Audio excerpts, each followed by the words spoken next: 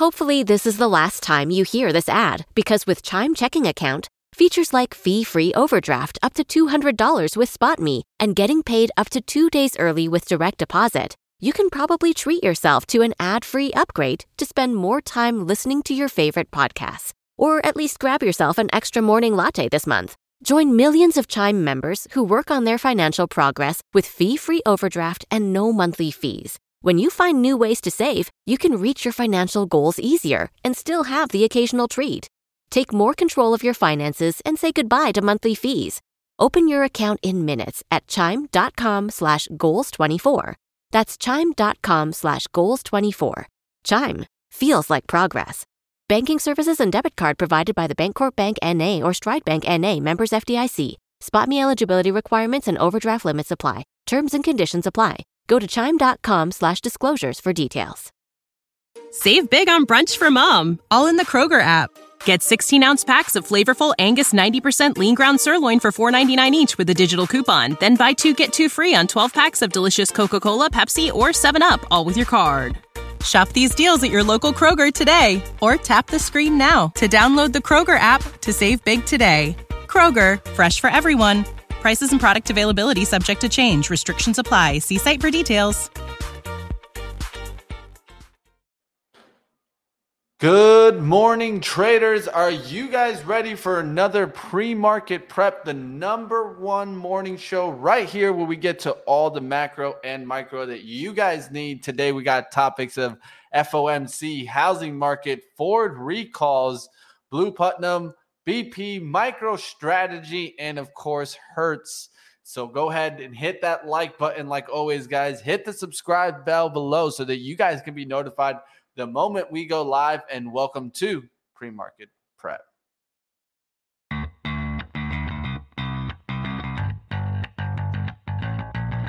Coming to you live from downtown Detroit, this is Benzinga's pre-market prep with your host Joel Elconin. This is a volatile puppy here, isn't it? And Dennis Dick. I'm bidding a penny. I will buy the stock for a penny. With everything you need to start your trading day.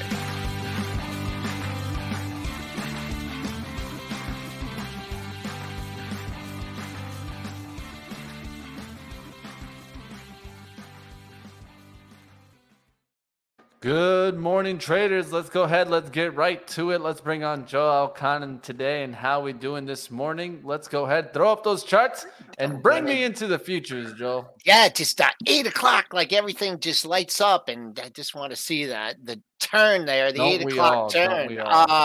Okay, let's start. We're optimistic this morning. Not me so much, but the futures caught a bid right off the 6 p.m. open. We're up 35 1/4 handles, 35 1/2 handles, 35 3/4 handles at 37.76. I don't know. I don't know what to give you guys on the upside. There's a couple levels in here, but we're just gonna have to figure it out. I got to get the S&Ps up there. You can see we're working towards yesterday's high. Crude, new high for the move yesterday, pull back down 55 cents, 118.38. Gold in the green, 1950 at 18.33, caught a potential double bottom here. Silver in the green by 53 cents, 21.49. Bitcoin futures, they bounce where they should, baby. 20K, 20,025 is your low. You bounced a G off that. You're the futures I'm talking about here at 21,070. That's down a grand. And wow. Is Ethereum heading for like triple digits? It's down 93.50 at 1,110.50.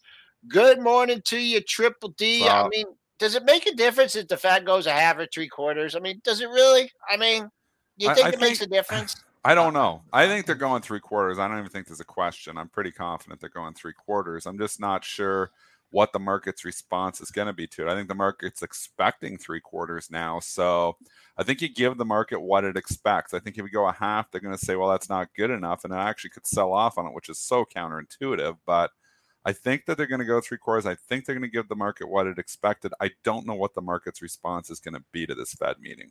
I mean, we've sold off substantially ahead of it. It's not surprising that we would bounce this morning, as if anybody's short this market, they don't want to go short into the Fed meeting. So, I mean, it's been a serious sell-off. 10% we sold off in 3 days on the S&P, which is absolutely incredible. So we bounce here. We're up 1% from the lows this morning. I think you just got to do some. It's impossible to predict. I mean, we're going to be choppy ahead of it. We're going to be choppy after it. Impossible to predict. I just don't want to see us just go do some stupid, ridiculous, straight up rally. Because remember what happened last time we did that? When was that? I can't remember what. I'll have to look at the S&P. But we basically just had. When was it? It was right here. It was this day right here. Back in May, just stupid rally off the Fed meeting, and that's when we just topped out at 4,300. We gave it all back the next day, and so I'd rather see a sustained rally. The price action yesterday I thought was a little bit constructive. There were buyers out there. They were buying the dip. There was a nice last half hour. We rallied 50 handles. Everyone was looking for 3,700. Instead, you got a nice bounce. So. Let's just have a stair step rally. I just don't want to see us blast off like we did last time, because we know those moves really, they're not sustainable when you don't have buyers at good levels, and then they have to decide, well, I didn't get enough of this stock at 83, and now I'm going to try 85. Well, I didn't get 85, now I'm going to try 87. That scenarios like that. I don't even know if it matters. I just think it's tough, man. It's tough to get the bull argument. We're trading at an average market multiple really right now. I know you're going to have Cameron Dawson on your late show there, Joel, but I just think what she was saying before, and she tweeted out and I retweeted that tweet looking at the P multiple of the S&P. And I mean, we are still above historical averages. And the other question, which I don't know if anybody's asking, was all these COVID earnings inflated to a certain extent? Yeah. So is that E even safe? I mean, you're throwing an 18, 19 times multiple on the market, but the earnings were inflated at that time. We haven't seen demand destruction yet. So that would start, if the E starts going down, the PE starts going up. So I'm just concerned that, stocks aren't cheap enough yet. And we're in this environment where the Fed is attacking the market. So I'm still going to go back to my original thesis that you cannot start buying stocks until you get a good CPI report. At least show us inflation has top ticked. That's going to be the time to buy. And I mean, we're 3.5 weeks away from the next one. Yeah, it's tough. Tough market to just come in here and say this is the bottom. Why? I don't know why it is. So I'm thinking, you want to have some stocks because we never know. Nobody's going to catch the actual bottom, except every trader on Twitter because they're all geniuses. But I mean, this is, just a very difficult market to just say, okay, it's cheap enough now, I'm going to buy in, because the stocks still aren't that cheap. What Dennis was referring to is At the Close is going to be on premarketprep.com today. Benzinga has an event going on. And Cameron Dawson reached out to me yesterday, and she said, is it over yet? Flush check. So reading her note, it seems like, maybe she turned a little bit bullish here. She's been really good calling the market so far, being conservative. So I'm gonna drop the link in here. I'm gonna drop the link. It's gonna be she's gonna be on at 3:35. And we'll talk about the markets with her. After that, we'll be heavy into the Fed action. I'll tweet it out later. So join me over at premarketprep.com at 3:35. But is there stocks to talk about? Is there individual? I mean, MSTR, that's kind of boring. I mean, do you want to talk about that? What individual? Well, we could talk Bitcoin. I mean, like you said, it bounced to 20,000, which it should. It's oversold here now. I mean, you can't actually say anything negative about it, because if you do, which I learned the hard way yesterday on my Twitter account, I tweeted out basically what I said on the show was, I was challenging the scarcity argument, because yes, there's only 21 million Bitcoins, but when you divide them by the 100 million to bring them down to the Satoshi level, because a fraction of a Bitcoin is called a Satoshi, there's 2.1 quadrillion pieces of Bitcoin available. And there's a nice site that says, how much Bitcoin's available for everyone in the world, which I was looking at last night. And it's currently, I think it was 275,000 Satoshis per person in the world right now. So basically, you can get a piece of Bitcoin. There's 275,000 pieces of Bitcoin available for every person in the world. So I argued, yesterday just in the tweet saying, that I don't believe it's that scarce because you can divide it by 100 million, and which is what they do, and then everybody can have a piece of the action. So the way I think of scarcity stuff is, okay, well, there's 2 Wayne Gretzky rookie cards that are, at, tens, on the PSA scale where they're mint. Those are scarce. I mean, when everybody can get a piece of the action, I challenge the scarcity argument. But I was told that I don't understand fractions. I should lose my CFA designation. I was called multiple horrible names, probably from about 30 to 40 people. So in the first hour, I had 700 responses to my tweet.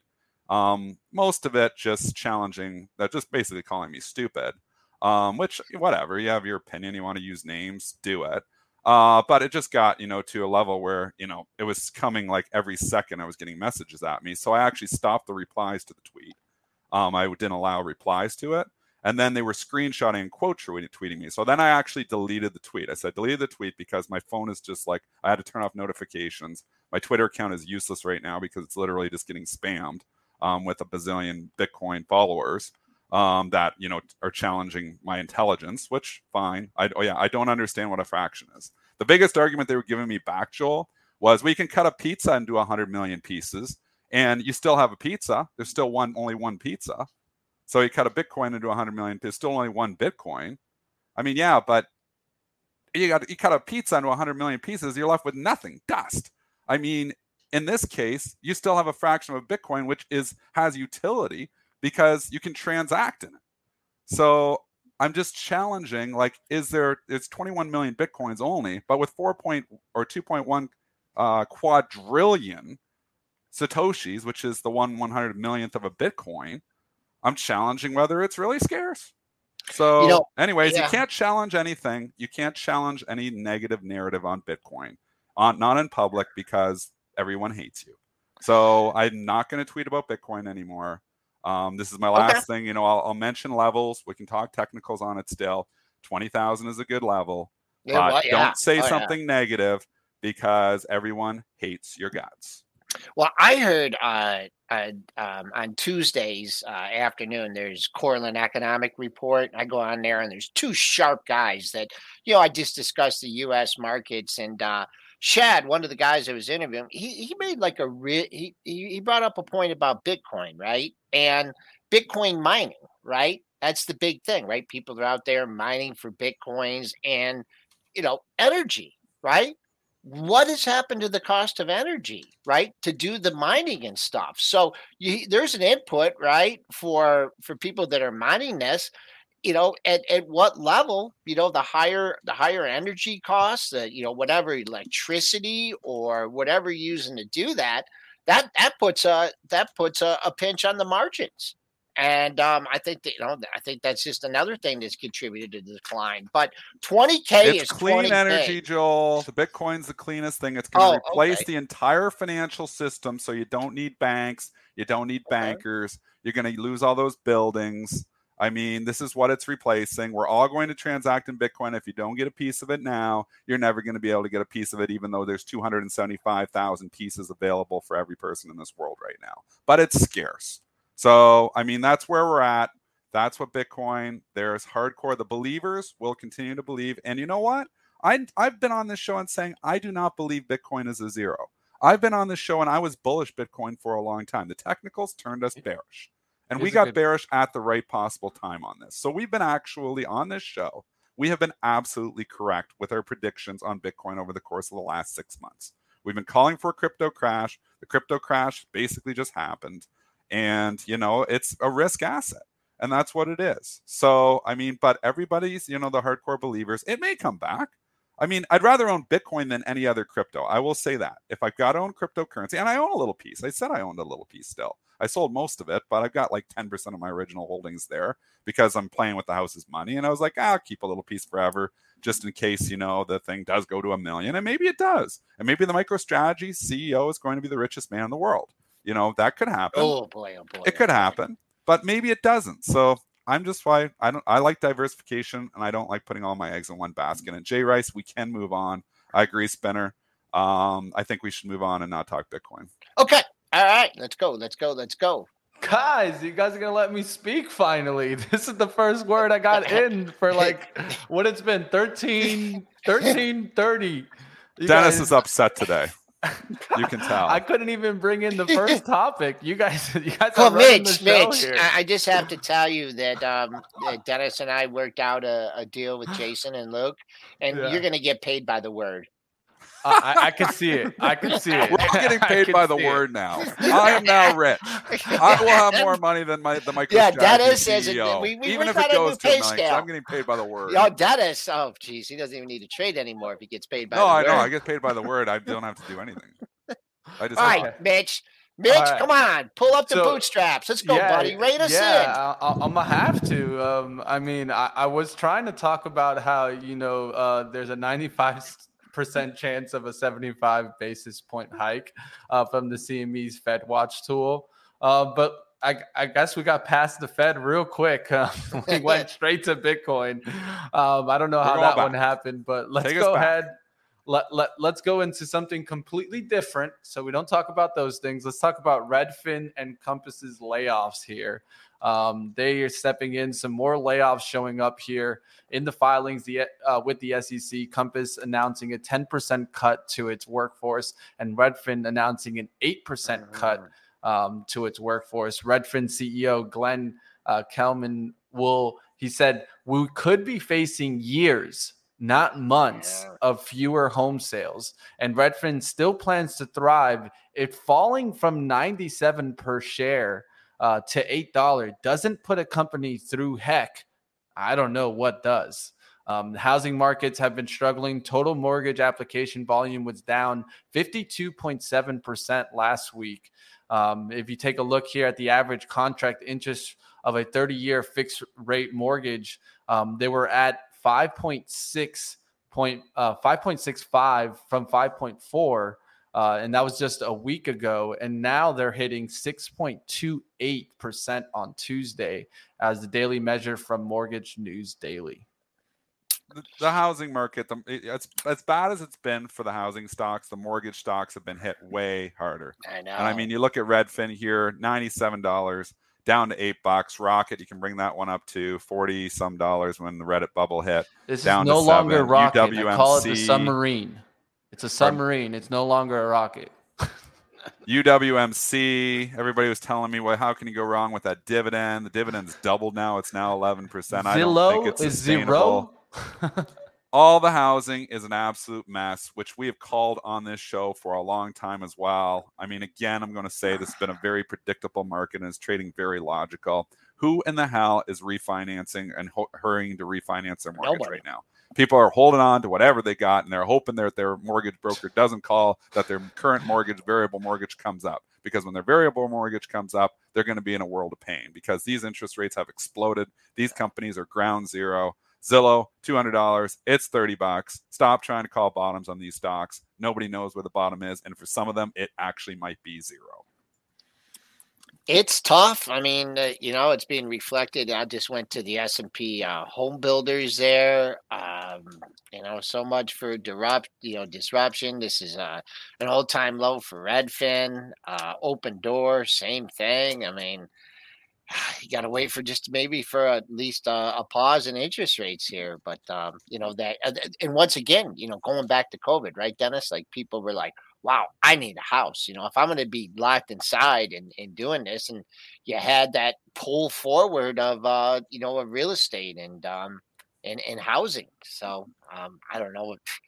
I don't know what to say. I mean, no reason to buy these stocks until we start seeing inflation tick down, because the Fed's not going to stop raising rates until we get the data. And if they continue to raise rates, it's going to put a lot of these companies in a world of pain. So we're at the same mercy of the inflation data. It's all that matters. Some people saying CPI doesn't matter. It's the only thing that matters. It is driving the bus. That CPI report from last Friday is the reason the market fell 10%. You can make up whatever other reason you want. There is absolutely no doubt what the reason is. We fell 10% in 3 days on the S&P because the CPI data was hot. which was predicted on this show a week and a half before. Not predicted the direction, but we said if it's hot, the market is going to tank. If it's not, the market is going to rally. It was a binary event. It came in hot. That was your signal. Get out of stocks as fast as you possibly can. If you're quick, the high frequency traders got out of all theirs because they're quick. I mean, but now you're at a point now, it fell 10%, so it's repriced. Now we got to wait for the next CPI data. The number today, it's going to chop around. Maybe we're going to get a relief pop. Maybe we get a 50% retracement of the move, maybe back to 385 or 390 SPY. I would be a seller of stocks and raising cash on all rallies. Zillow also not looking good either. I don't know if we took a look at that chart. The same thing. We've already grouped it in. We don't need to talk. They're all 52-week lows. They're all linked to the housing market, which is a complete disaster now. Again, no reason to waste our time on this until we start seeing CPI data tick up or tick down. We'll see what happens if we get a housing crash or not. It's not looking good right now. Let's keep going here. There's not much to talk about, so we got to take it easy here. Let's go to Ford here. They're recalling 49,000 of roughly 100,000 Mach-E's that were produced between May of 2020 and May 24 of 2022. This is not coming at a good time when Ford delivered 5,179 Mach-E's in May, its highest since the electric crossover launched in December 2020. The recall is linked to a potential overheating in the Mach-E's high voltage battery main contactors and an electricity controlled switch for a power circuit. What it's causing is causing overheating which could result in the vehicle not starting or immediately losing propulsion power while in motion. That could be a problem, Ford, GM, we can group these together here too. You can tell I'm just flying through all these individual news stories that aren't going to matter. This is all, again, it's right back to the same thing. This is ground zero for inflation trades. Ford, GM are cheap stocks. There's going to be a buying opportunity in these stocks. These are not zeros, but it does not matter right now because the demand destruction is hitting the automotives first. You saw the automotive sales obviously falling off a cliff here. I mean, I just don't see a reason to own these things in the current market environment because the first thing people aren't doing is buying a new car. So I'm out on Ford and GM until I start to see CPI data tick down. Same story with all this stuff. I'll just say for Ford here, I'm not, that Dennis covered the fundamentals pretty well there. I mean, I consider that bad news. I didn't. It's not good news and it's bad news, and the stock was kind of green yesterday. So the street shrugging it off.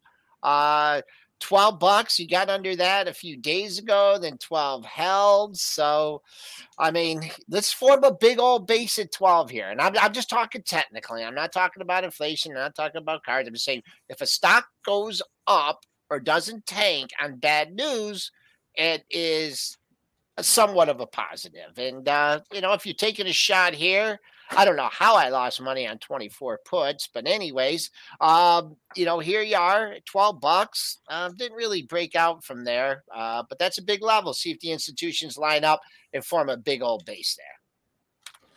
All right, we'll keep watch on Ford. Remember, yesterday there was a headline out there that Ford and GM were kind of pitching that they want higher EV credits. I think they're going to probably be needed. Especially if we keep seeing the price of these vehicles rise. So it's going to get to a point where the average consumer just can't even go for the EVs because the prices, I think, will just be way too high. Let's get the EVs out there. Let's not even worry about credits. You can't. Is there a Lightning on the lot yet? I mean, we've heard about the Ford Lightning forever. Can you buy the thing yet? Is anybody driving these things yet? There's no Mach-E's right now, I'll tell you that much. I don't even know if they've got the Lightning out there yet. I mean, we've been talking about this forever. I love the Lightning. It's an awesome looking truck, but get them out there. They can't get them out there. Yeah, the only problem is that when they get them out there, Dennis, what if they're $80,000 for each of them? Oh, they're going to be. I don't know about you. I'm not paying $80,000. That's what the argument is. That's why I sold my Ford stock. It's why, I still have a little piece of GM, but it's where I sold 3/4 of the position because I don't know why paying this. So we've given these arguments there before, so let's jump in. 8:24. We're starting to go. Let's go to the next topic. All right, let's go to the next topic. There's not much out there today, so we'll go into BP here. They agreed to take a 40.5 equity stake in an Asian renewable energy hub, a vast project planned for Australia set to span an area of 6,500 square kilometers. The announcement on Wednesday, BP said it would be the operator of the development and added that it would potentially be one of the largest renewable green hydrogen hubs in the world.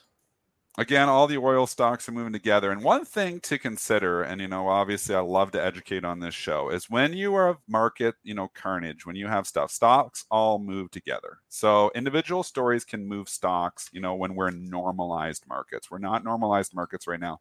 They're all moving together.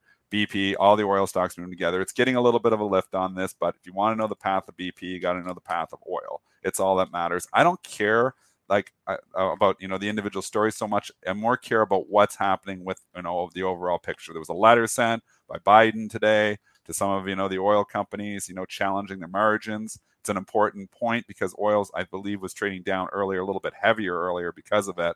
But the technicals, Joel, let's go to like ExxonMobil and Chevron, which are two of the widely followed ones. Sure. These are teetering here. So I've been predicting a sell-off in oil for a while, been absolutely wrong about it because it has continued to go up here. The utility sell-off took a long time. We were predicting utility sell-off. Finally has come. I do believe eventually is going to be a sell-off in oil here as well as demand destruction hits the oil fields as well.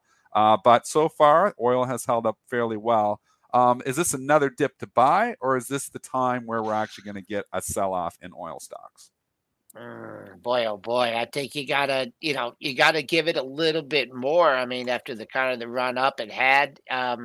Look at ExxonMobil. You had to gap up. I mean, what will be important for this is over the next couple of days, can this get back to 100?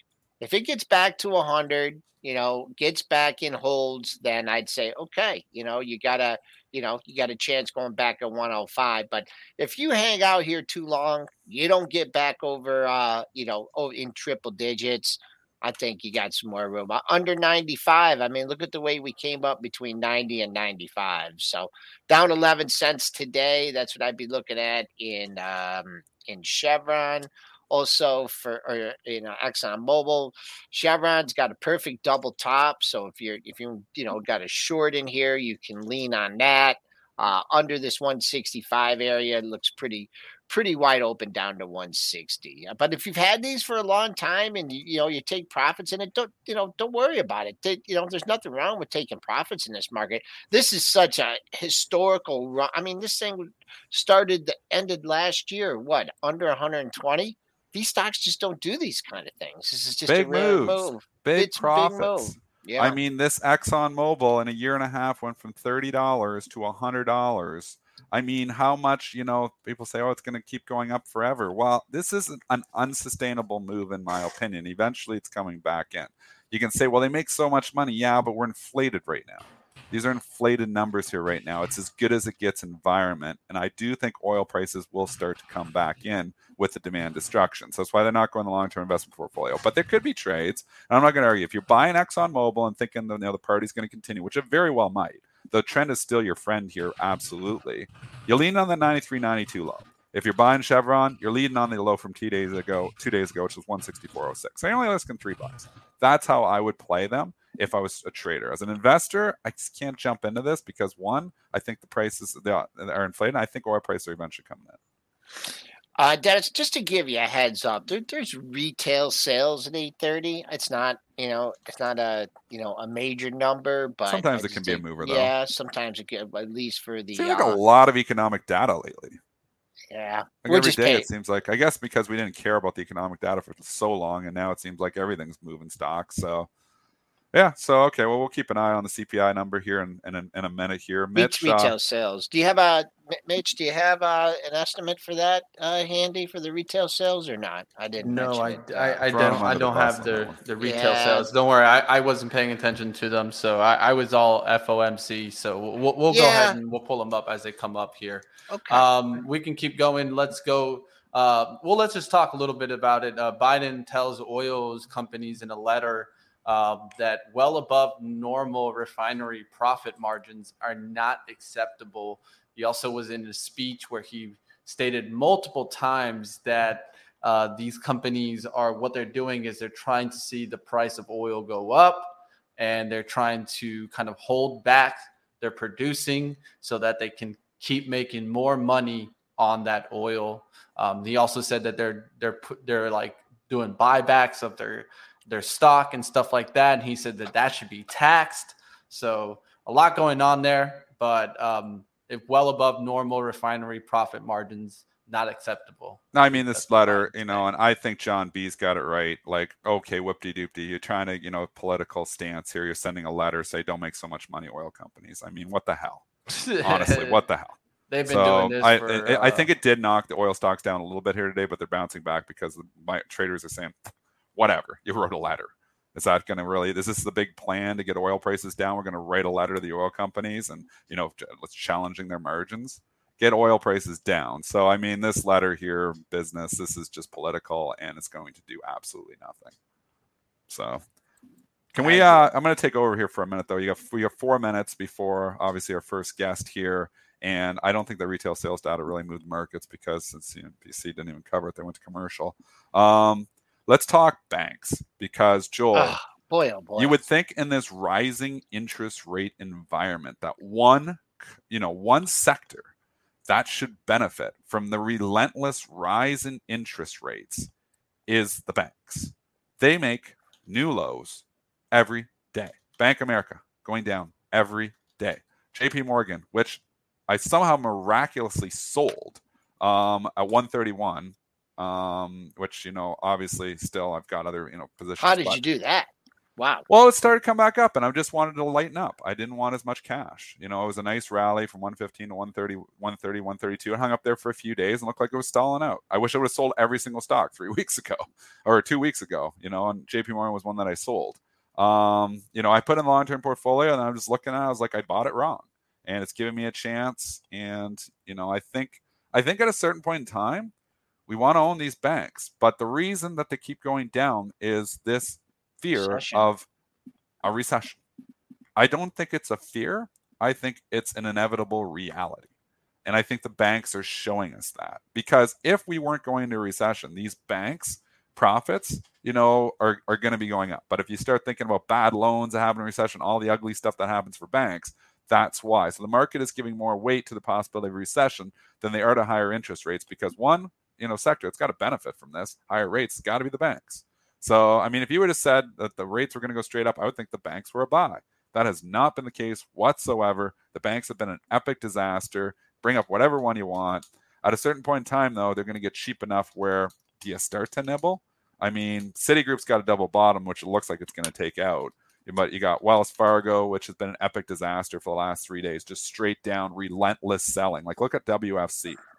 This is like, we talk about the tech stocks getting hit. This is a bank, with a PE, conservative, I don't know what it is, but it's low, and you look at it and think, boom, it goes from 44 to 37 in 3 days. It's all 15% in 3 days. These are serious sell-offs on core holdings in a lot of people's portfolio. I mean, wow. I mean, this bank sell-off, which we haven't covered too much on the show, has been nothing short of incredible for the last 3 days. You know what else is weighing on this, on the banking sector? The housing sector. Well, that's for sure too. Yeah. All of it. Yep. I mean, I don't think I think we have safeguards in place. Are you worried about a housing crisis? I'm not worried. It's a serious, we never have brought that up on the show before. Could we get to a situation where some people start losing their homes? I have. You've been bringing this? What do you think, Mitch? Could you get into a situation where this starts to get really ugly and they start mailing keys into the banks? 100%. I mean, let's just be honest. That's a scary thought. I'm more than on that because I think that people bought houses that they shouldn't have probably been paying for. They felt that they could probably pay for them at a time when, savings were going up and, you were getting free money from the Fed. Wow. You were getting stimulus bills and you were like, now I can afford this house. Let's go for the $400,000, $500,000 house when maybe 2 years ago, I probably could only afford a $200,000 house. And so I think at this point, I think the price that people got in, and especially if you didn't get that fixed mortgage, right? If you got the variable mortgage, I mean, you might as well just kiss yourself goodbye and start selling that house today. But it's going to be tough. I think there's definitely a tough environment build up here. And the only problem would come is if the banks kind of gave, let's say, housing to people that they maybe didn't do too much deep research in. But hopefully after the 2008 crisis, the way hopefully they learn their lesson. Yeah, hopefully they learn their lesson. The money right? to the tomato picker who makes $14 an hour. You're gonna have $700,000 home. I hope or the guy that works at problems. McDonald's for $15 an hour. Right? Yeah, I know.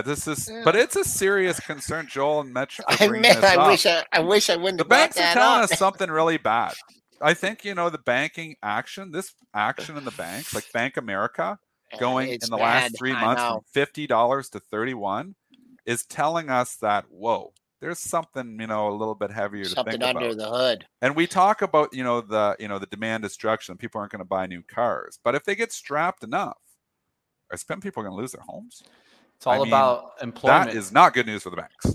It's employment, right? And that's what we're watching the most right now to give us an indicator if we're for sure probably heading towards that recession or if it's just a question. I think the Fed is doing the same. And they're going to keep raising those interest rates until they run into battles with, now we're affecting the job economy. Okay. Now we need to kind of keep an eye on what's going on. Retail sales cooled off a little bit. So I guess that's 0.5 versus 0.8. So maybe things are cooling off a little bit, at least on the inflation front. But do we got Blue ready? We got maybe Blue can turn this around here. Give us something. Give us some hope. Yeah. Do we got Blue? Is Blue in the green room? Let's do it. Let's go ahead. Let's bring on my man, Blue Putnam. Let's go. Sound the alarm.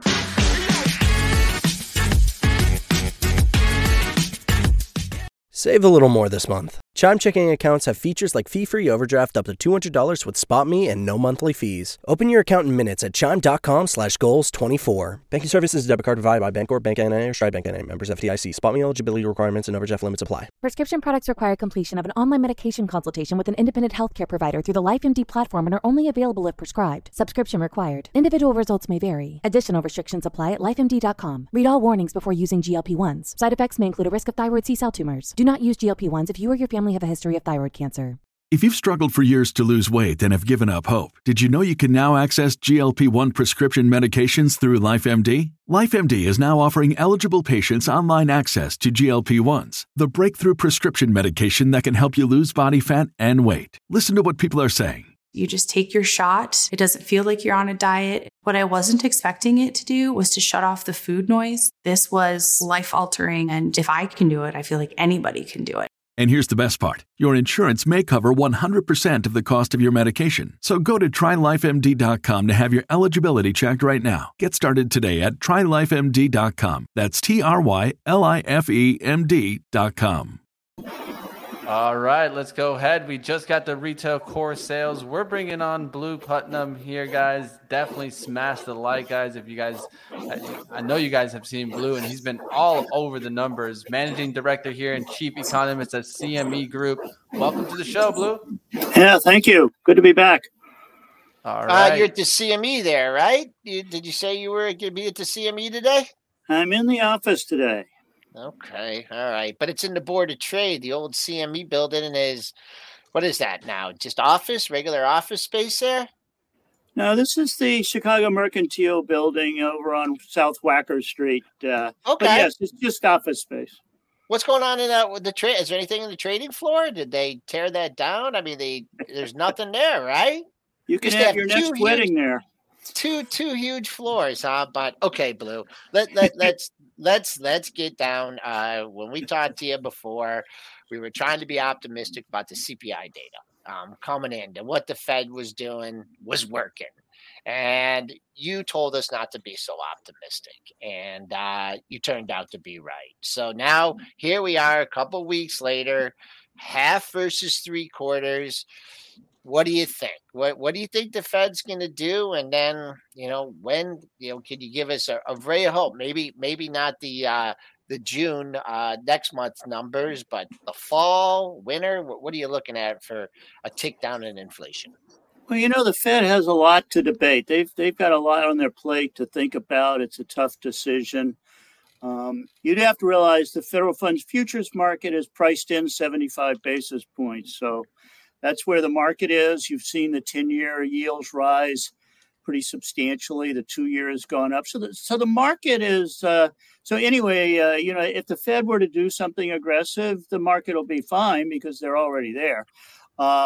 I think what the debate inside the Fed, though, is really you have to understand the causes of this inflation to decide what to do about it. And I don't know about you, but every time I got in trouble, my uncle would tell me, Blue, if you want to get out of a hole, stop digging. And, so where are we still digging? Well, we're digging in the Ukraine because there's nothing that the Fed can do about oil prices and things like that and food prices. So that's, we can't solve that right away. But the Fed's going at least to a neutral policy. We'll see where they end up. By the way, neutral does not mean you put your foot on the brake. It means you took your foot off the accelerator. So you're coasting. I mean, that's what they want to do, is to get into neutral. So that's their idea of, let's see what we can do to avoid a recession. Great point. And then, the Fed can't control whether I go to a restaurant or whether I travel or whether I buy goods. And during the pandemic, we bought goods. Now we do seem to be moving back to services, and that'll cool things off a little bit on the goods inflation side. But, you just have to really understand what caused things before you can try to figure out how to solve them. So it's going to be a fascinating debate, I'm sure, today at the Fed. What do you think they do, Blue? Do you think they're going 50 or 75? No, I don't forecast the Fed 2 hours before their meeting. But, I go back and say, the markets are telling us that they're expecting an aggressive move. So we'll just, we'll see where they go.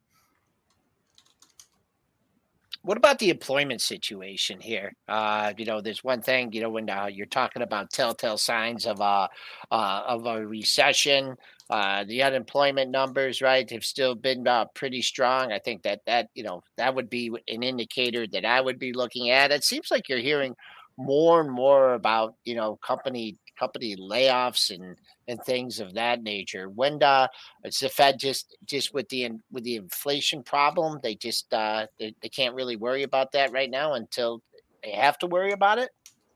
I guess that's more or less right. I mean, they have a dual mandate: encourage full employment and price stability. So they're always going to be looking at employment, but we do have to be careful not to misinterpret the numbers. It's very likely we will see some slowing in the job data, but we've had a very fast rebound, much faster than from 2008. And the fast rebound means when the rebound is over, when you get back to the peak where you were before, which we're virtually there, you're going to get much slower job growth. The other thing that happened, a lot of people left the labor force in the middle of the pandemic, and most of those people have come back. And so now we're going to be on a slower trend of labor force growth. Now, we can still get some increase in the participation rate. So we could still get some pretty good job numbers, but by the third, fourth quarter, they're going to be more on trend, and that's 150,000 a month, or give or take 50 or 60,000. It's a very variable number, but I don't want to. When we see the slower jobs number, we shouldn't blame the Fed because it was after a rebound things slow down. That's just what happens. So we have to be careful not to overdo those things, and there will be some layoffs. We have some issues in the fintech, blockchain, crypto world, so we're going to probably see an uptick in weekly unemployment claims just from that source, but that's not a huge industry, so it won't be too bad. Hey, Blue, I'm going to jump in here. Now, one of the areas that I'm watching is higher mentions of asset sell-offs. We got the mention of the 30 mil or the 30 bill. Do you think that we're going to see higher mentions in asset sell-off? Yes, there are going to be some of that because there's actually, a lot of hedge funds and asset managers made money during this, but an awful lot of them didn't. And then in the private equity world, those are non-public holdings. if you're in that fintech, blockchain, decentralized finance, crypto space, and a lot of those companies invest in each other and their linked shareholdings. So it's going to take quite a while to sort out private equity. And so now back to your other discussion, banks lend a lot of money to these people. And the collateral they hold is a non-publicly traded security whose value is really hard to figure out. So it's going to be, we're going to spend some time sorting out the financial sector side of it. There's no doubt about it in my mind. What about Europe? Oh, I'm sorry, Mitch. Go ahead. No, I was just going to ask about, Europe and the emergency ECB meeting over there and, what's going on in their markets. I mean, the economy with what's going on with the war in the Ukraine. I mean, is that going to just be just another major hurdle for the U.S. and our economy to overcome? Or once again, do we just got to keep the blinkers on and focus on what's going on here?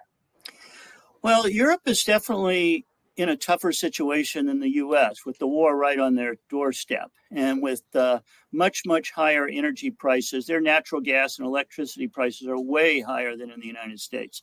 So it's a tough situation there.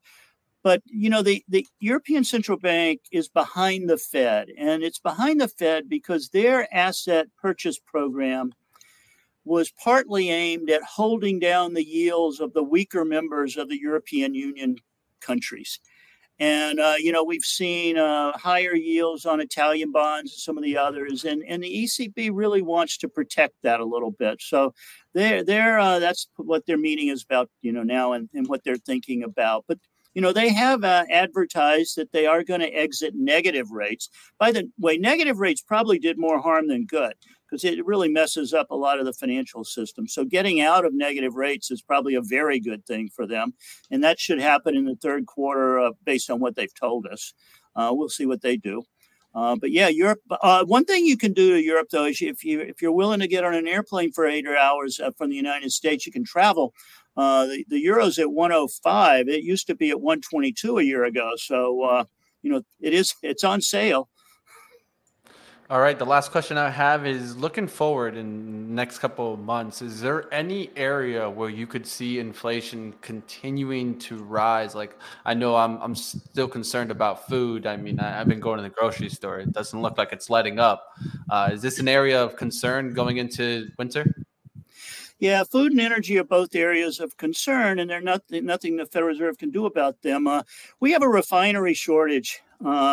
It's not just oil prices, it's gasoline, it's diesel, it's things that move trucks, cars, boats, airplanes around. And that's not going away quickly. That's not going to be solved by monetary or fiscal policy in the short run. And then we have, for those people who are out in the Midwest and in the northern part, it's pretty hot. It's in the 90 degrees. If you're interested in agriculture, you need to watch the temperatures at night. When they get very, very warm, generally above 75 or so, corn crops and other grain crops don't like that. They don't care about the day temperature. They care about the night temperature. And when it gets too warm, this is particularly troublesome in July and August, if we have a July, because that's when the corn actually fills out. So, we're watching the weather. We're watching the refineries. But the food and energy side of this inflation is the bad news part. The good news, again, is we're switching to services. We're not buying as many goods. That's not so good for the retailers, but it's good for inflation because we've had way more goods inflation than we've had service inflation. So it's a mixed picture. So it seems like more knockoff brands for me, Blue, but I'll see what happens on out there. Thank you, Blue Putnam, the Managing Director and Chief Economist at the CME Group. We'll love to have you back. Thank you for coming on. Thank you. Thanks, Blue. All right, let's keep it going here. And definitely, Blue kind of giving me a little bit more worried about my knockoff brands. Looks like I'm going to have to change from Frosted Flakes to, I don't know, just the generic flakes. Version. How's Hormel been trading? What is that? HRL? All the food stocks have been hit now too. Everybody that was Everything's getting hit. A month ago, everyone was hiding consumer staples, hiding in utilities because those were safe and they weren't safe. We talked about it on the show. Eventually they get hit. and they did. XLP down substantially in the last 3 or 4 days. You can hide. The only real place to hide, if it really starts to get ugly, is US dollars, cash, real cash. That's the real place to hide, and that has been the best performing asset here over the course of the last few weeks. So, I mean, yeah, it sucks to be losing 8% or 9 or 10 or 16 for real in your cash to inflation, but it sucks more when your real stocks are going down. So eventually here, we're going to hit a bottom. Like I said, if you're all cash, I think you do some nibbling. But if you're all stocks, I think you do some selling on rallies. Yeah, we're sneaking up here despite negative talk here. S&Ps are approaching the highs of the session at 78.75. The intraday high from yesterday, just a few ticks above that at 82. And then the real high, the Globex high, I don't know how we got to 38.0750 on a Tuesday night, but we did. Dennis, are the stocks responding in kind to this? Yeah, we've come in line. This morning, we had a lot of stocks that weren't participating. Most have come up now and are participating here with the rally now. It's across the board. Banks seem to be leading the way to a certain extent here this morning.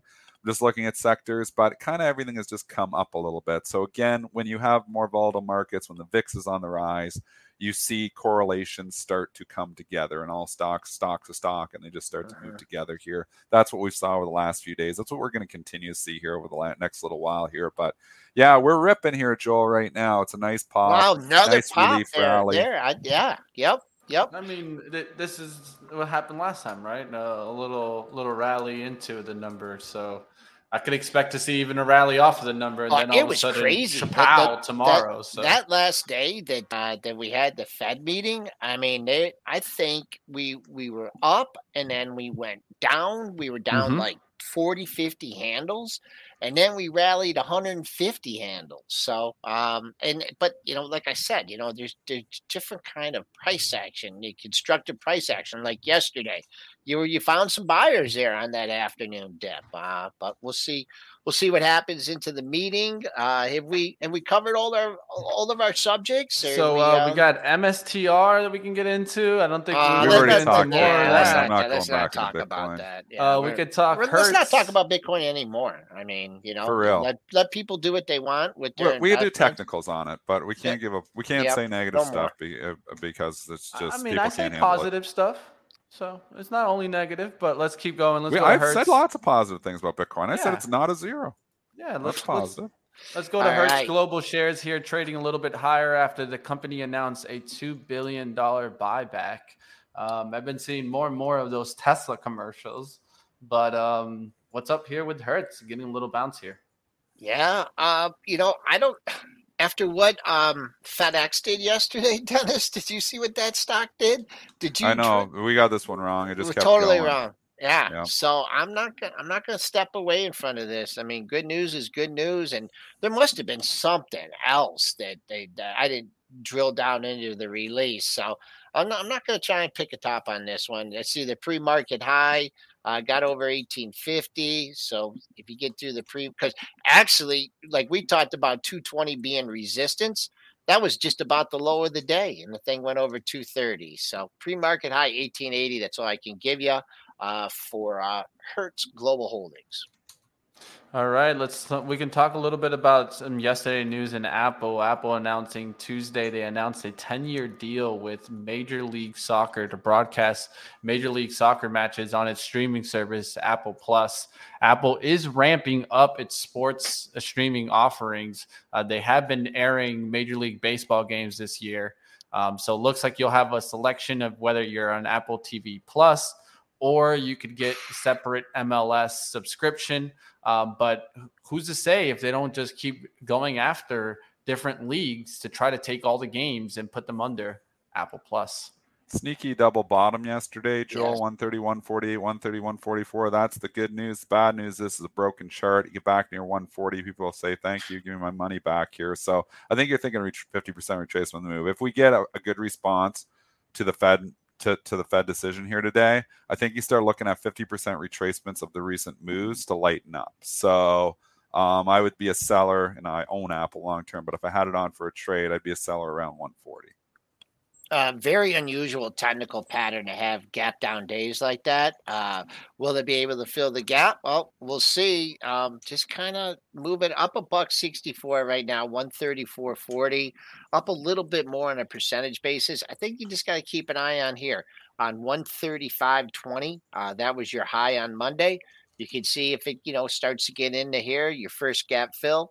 That's a ways up at 137.06. So above 135, I think you get a little pop here. And Apple, of course, is be dependent on, what the S&Ps do, being the biggest component. But if it gets back anywhere near unchanged, like if some sellers come in and pound this on the open, little profit taking, I'd be more than happy to try and pick this up unchanged, up $1.67.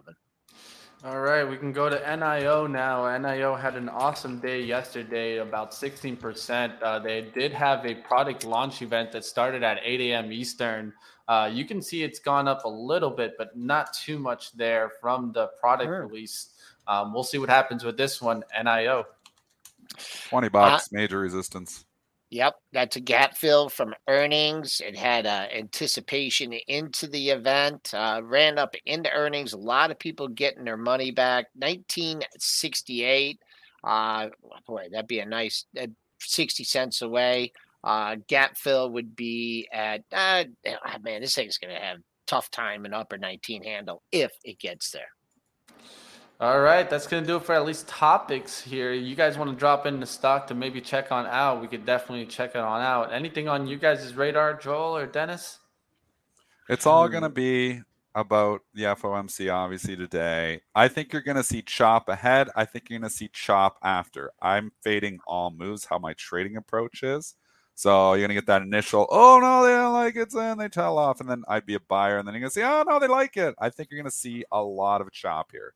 Because I think there's so much uncertainty that, even if we knew what they were doing, if you said it was 50 points they were going to go or 75, I don't know how I would even trade it.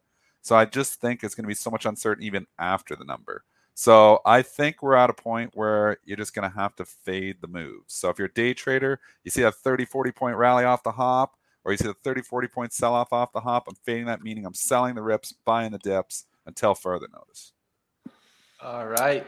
I see Netflix mentions in the chat. That's not a bad one we can talk about. We just talked about some streaming, so we can go to Netflix. And my wife's RSP, been an epic disaster. Made a new low on the move here, or at least close to it. I guess it did make a new low on the move, 162.71. So that's your support level. So it's still trying to hold that. I don't know. Every long stock is hard to find the good ones here. They've all been messes. Yeah. Trading up $1.96, 170 pre-market high. Kind of a tight range yesterday. So what you want to do if you Netflix shareholders is just get to yesterday's high here, and you're still $2.50 away from there. So if you don't get to 172.06 off the hop, I think you roll over and perhaps test unchanged. But man, the streaming is just not been. It's not a new low for the move, right? Is it close? 62.71, and missed it by a couple bucks. So that's your uncle point. If it goes into reverse, tight range, got to get over 172. Yeah, with Netflix, one thing that I'm thinking about is as you're seeing Apple Plus go more into kind of the TV streaming there versus like, let's say, movies or shows. What is to say that Netflix doesn't figure out a way to kind of pivot here? Go away from just focusing only on movies and shows and actually start bringing their TV to their platform, right? That's what I think they have an avenue in. If they want to continue growth, they've talked about video games, but I think their only option here would be moving towards kind of bringing the TV also on the streaming service. But just kind of mentions of what I'm thinking Netflix could kind of flip things around. They've been talking about it also, how they really need to kind of change up their strategy here and figure out a new strategy moving forward. And cutting back on the shared passwords. I mean, that's what they've been talking about here too, because we know you got one Netflix account and there's 4 people watching on every one account. So if you could somehow monetize those users that are just basically, free riding off of other accounts, that'd be a big way to monetize, obviously, and a big way to increase revenues here. Stock is not expensive. I've got it in my wife's RSP, which is like an IRA in the States, and it's been an epic disaster, and I've been wrong about it. I do think there's value here. I do think there's Netflix. I don't think it's a zero. I think there's a floor here because I think you're coming into a reasonable valuation. But right now, just it's risk-off market, hard to be bullish. All right, we're getting there. 8:58. We'll be just on out of here in a second. We already took the look at FDX. Let's take a look at a consumer stock. I haven't taken a look at this one in a little while. The DPZ retail here. I haven't looked at Domino's Pizza in a while yet either. Yeah, it's had a nice rally. Oh, wow. Yeah, Really? It's come back. I mean, I think you sell. I think this is a good sell. Well, I know I'm sounding like a broken record, but we're selling rips. I mean, we went from 320 to 380. I think for 50% retracement of the move. I think you're using this opportunity to lighten up Domino's. Not a bad day. Well, it had a good day on Monday, not such a good day on Tuesday. I think just an easy area to keep an eye on here. And I know this is a $300-400 stock, but man, oh man, 383. That's $6 away. You got a seller's stock in there until you get 383. I see you heading back towards this 370 low from Monday. All right, that's going to do it for us here. I hope that you guys had a great day. We'll go on over, guys, and check out Joel Elconin, Pre-Market Prep Plus. And just a tip, we already kind of gave you guys it a little bit earlier today, but at the close, will not be on here on Benzinga. It'll be on Pre-Market Prep's channel. And Joel Elconin, who are you going to have on there? I'm going to have Cameron Dawson. And don't miss that, she sent a note that she might be getting a little bit bullish here. Depends, what happens. But we're going to have her. That's going to be at 335. Everyone, be careful out there today, and we'll check in with you later on. Thanks for joining us. Okay, sounds good. All right, that's going to probably do it for us. We're going to wrap on up here and bring you guys on over to the boot camp. If you guys want to go ahead and learn today, we have a great show. But first, we're going to get into live trading action with Junaid, Lord Ryan, and of course, I will be joining that party. I'm going to bring you guys on over to the boot camp. AB should be starting it on up, and I'll be there in just a few short seconds. I needed a little coffee, little sip back, get my energy going, and I'll see you guys on live trading. I'm going to bring the energy. I want to see you guys there. And don't forget also today at 2:30, we will be streaming the FOMC meeting conference with Jerome Powell as he go ahead and kind of talks about the economy, what he's doing. And of course, the Q&A is always the fireworks. So that's where we'll be watching. You guys can catch that right here on Benzinga. So don't go anywhere today. And let's keep it going. Smash the like button. How many likes did we get today? Can we get to 600? Let's go.